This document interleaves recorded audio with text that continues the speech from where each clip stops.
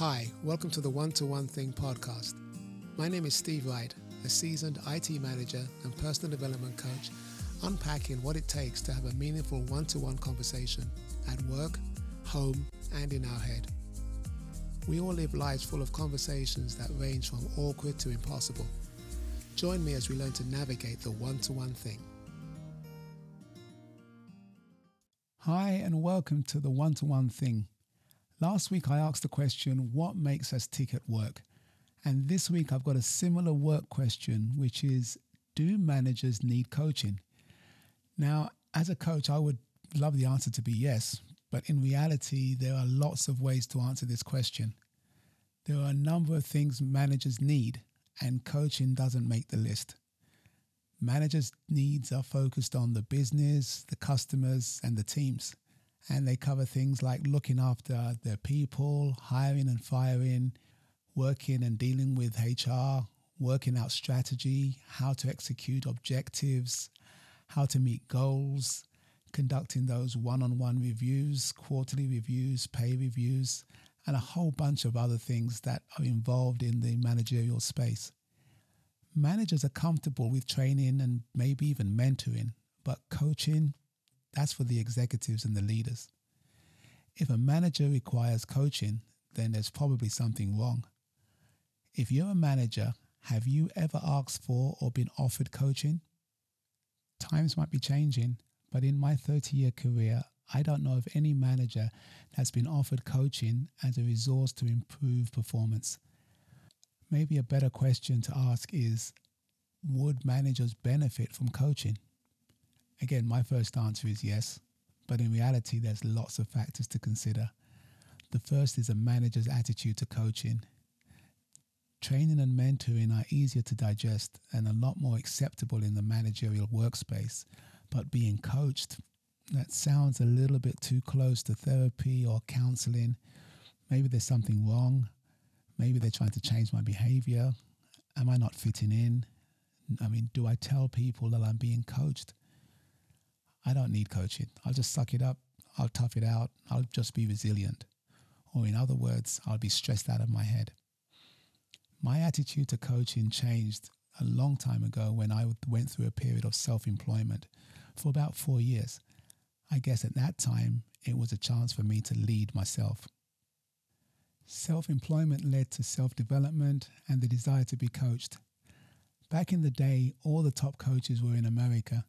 And through a live event in the UK, I was fortunate enough to meet Tony Robbins and his team. 3 years later, after attending and coaching at various events with Tony around the world, I moved to San Diego to work for his company. Being coached and coaching others totally changed my mindset. And coaching is something that stayed with me throughout my career and through my life. So, what are the benefits of coaching to a manager? The benefits of coaching are to the person, not the role. So whether you're a manager, leader, or executive, the benefits of coaching are going to apply to you as you apply them to your role. For me as a manager, it created a self-employed attitude, which informed my decision-making and strategic thinking. It also allowed me to understand what makes me tick. The autonomy, the mastery, purpose, social dynamics, emotional intelligence, and the balance that is needed at work.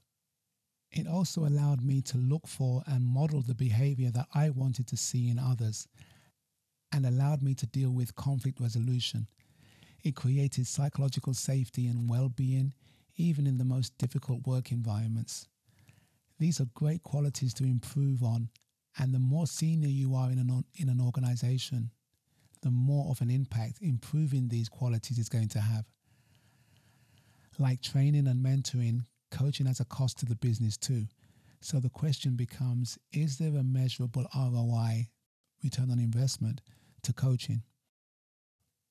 It's been shown in academic papers and industry surveys that coaching has a performance benefit across the organization.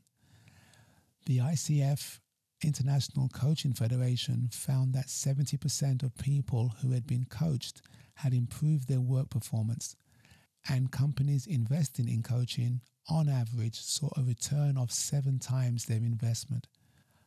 I was wondering if it was just the ICF blowing their own trumpet, but the research in academia had similar results that coaching does have a performance benefit. The Stanford Business School found almost 100% of the CEOs they surveyed desired leadership advice and coaching.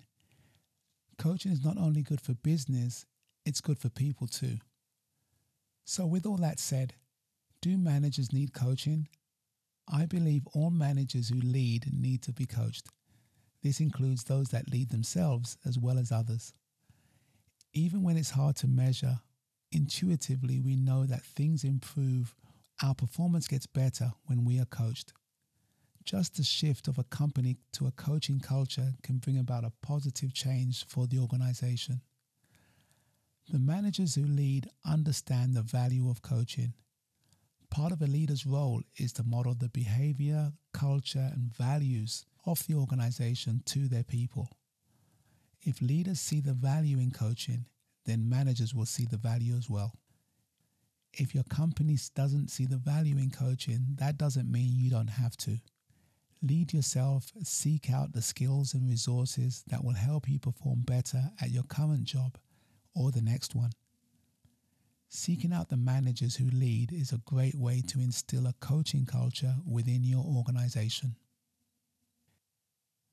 I hope you found this episode helpful in answering the question, do managers need coaching? If this raised questions for you, I'd love to talk.